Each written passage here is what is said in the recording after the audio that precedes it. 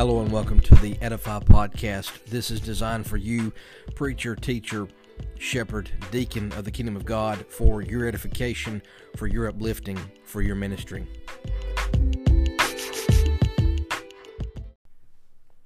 When it comes to the impact your preaching makes in people's lives, how would you describe your expectations?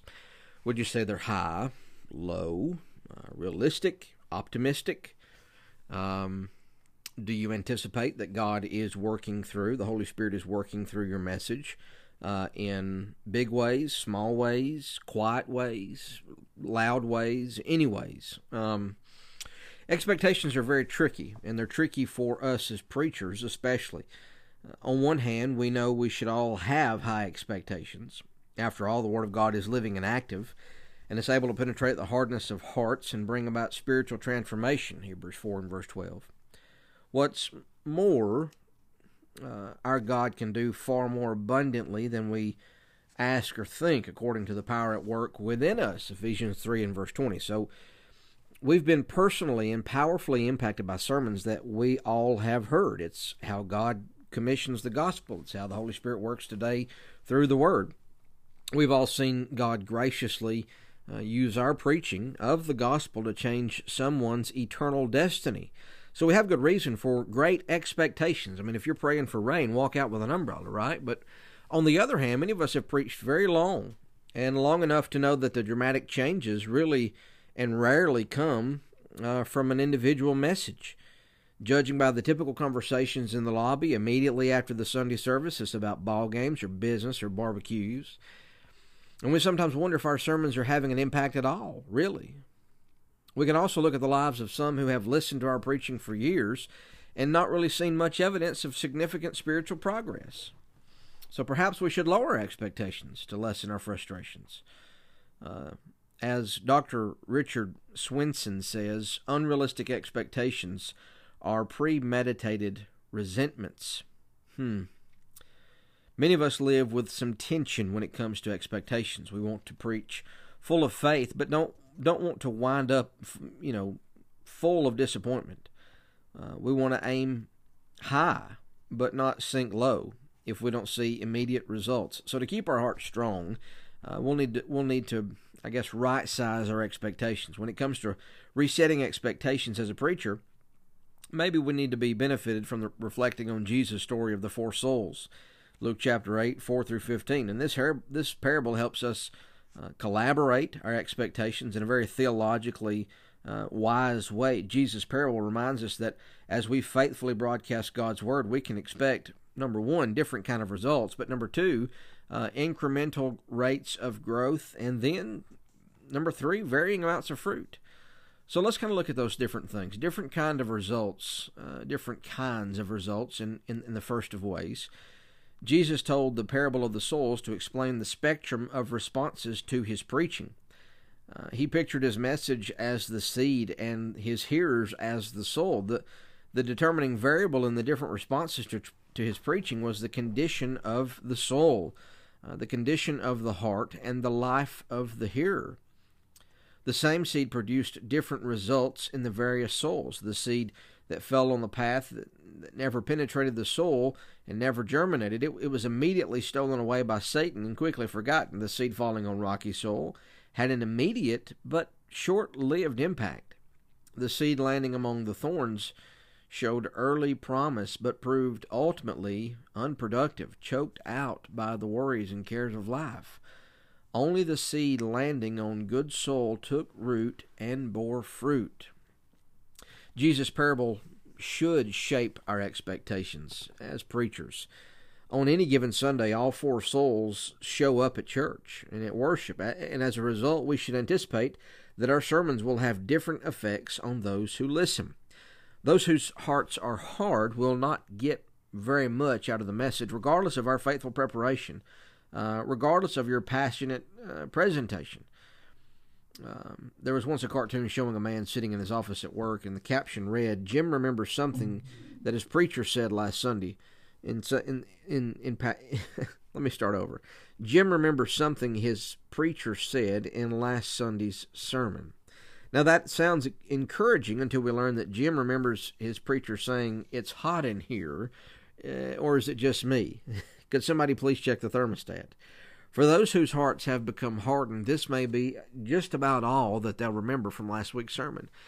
Thankfully, as we also preach to those with honest and good hearts, Luke 8:15. These people receive the Word of God implanted that can save their souls, James 1:21. They prove to be more than hearers of the Word, but also doers as well, verse 22 of James 1. So the same message that deflects the hearts of the hardened gets absorbed and applied in the lives of good soul in a very fruitful way. So all of this implies that we should preach with dual expectations. We should realistically expect some to remain unmoved and unchanged by our very best of effort at preaching at God's Word. But at the same time, we should be optimistic. We should be anticipating others that they'll come ready to receive and to respond God's Word in life-shaping, transformative ways. Paradoxically, we should preach with both high and low expectations for the impact of our messages. So, number one, expect different kinds of results. Number two, let's talk about incremental rates of growth. The parable of the soils helps us on another level, and really just to see this. It not only reminds us to expect different kinds of results, it teaches us to expect different rates of growth. Jesus' agricultural metaphor highlights the truth that growth occurs over time. So in fact, incremental, unspectacular growth is the norm. Occasionally, plants spring up in visible ways. Typically, growth is far less dramatic. So what's true for plants in generally, it seems to be the case for people as well. Like many parents, maybe you've got a wall in your house or a doorpost in your house where you've charted the physical growth of your children. Maybe every 6 months you go in there and you stand them up against the wall, you mark their height, you go back, you look, you date it, and all those sorts of things. Sometimes growth can be very dramatic, met with a lot of growing pains, but sometimes it's less dramatic. It's slower. But almost all of the time, physical growth is, even though it's difficult to detect on a day-to-day basis, physical growth is ongoing. So, the same is true when it comes to spiritual growth. You may not see the day-to-day, but over time, when you look at that person and you look at their lifestyle, you see growth.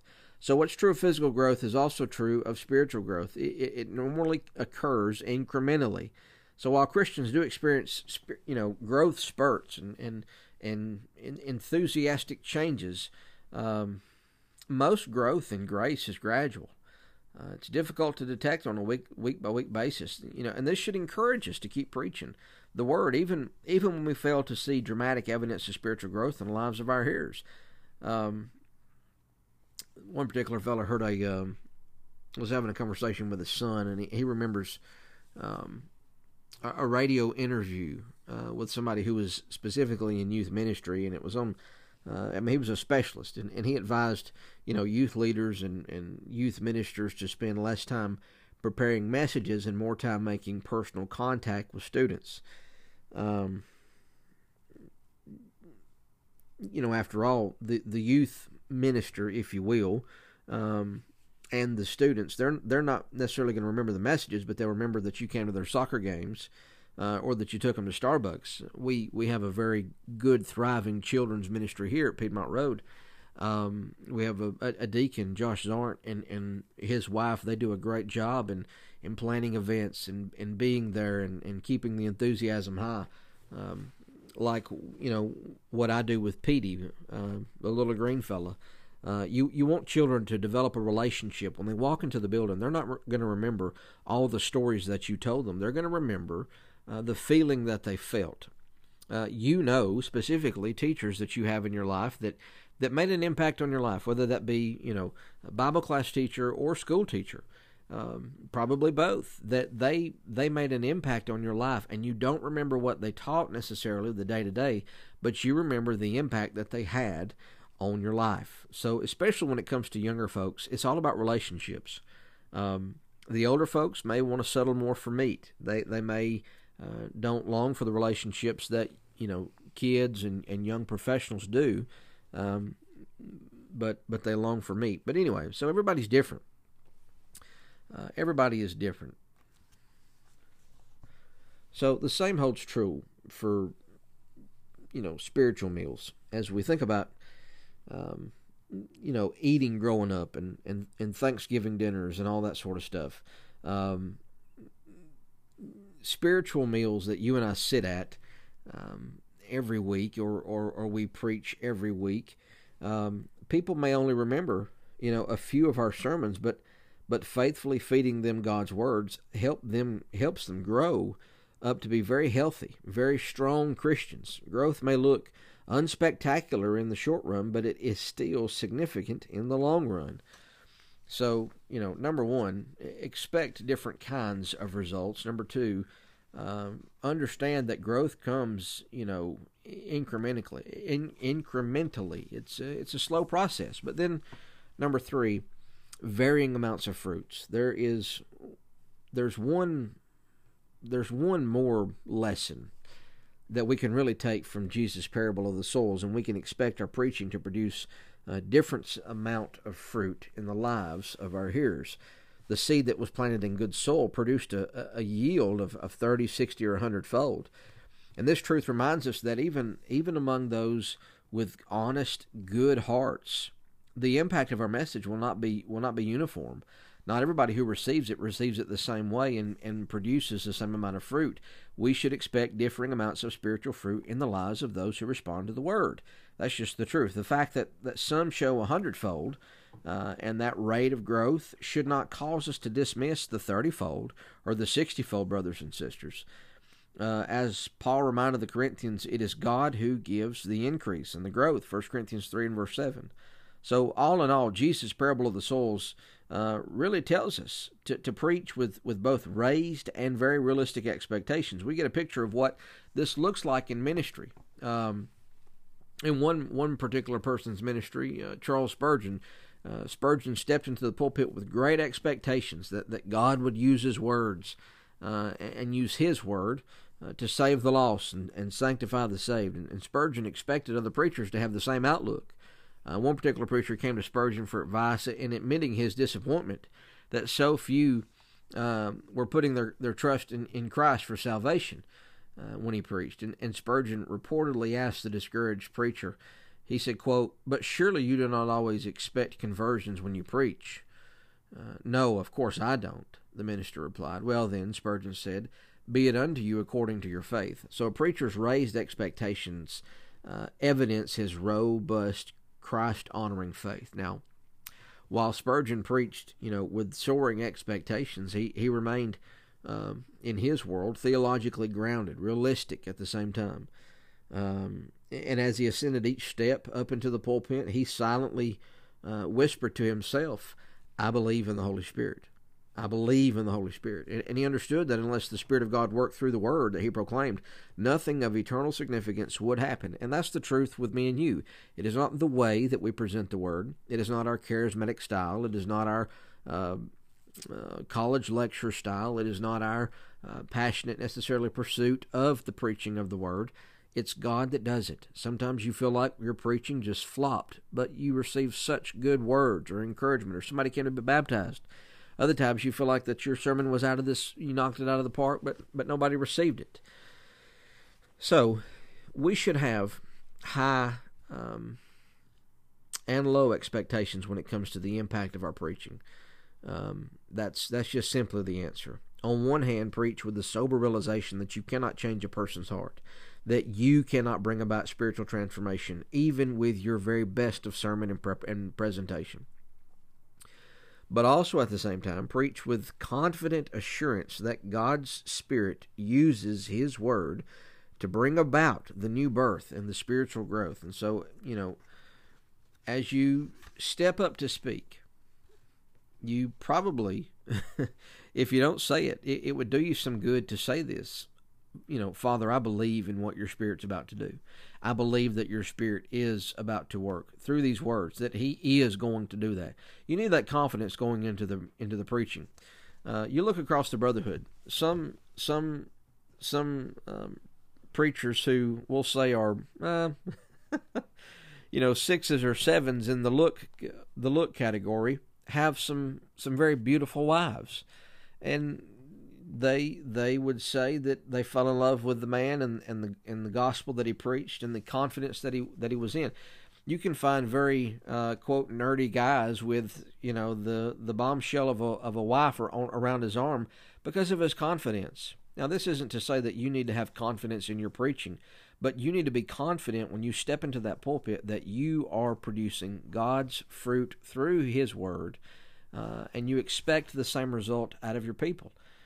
So when we allow Scripture to set and to shape our expectations as preachers, we develop a greater sense of security and the confidence that God's Spirit is at work.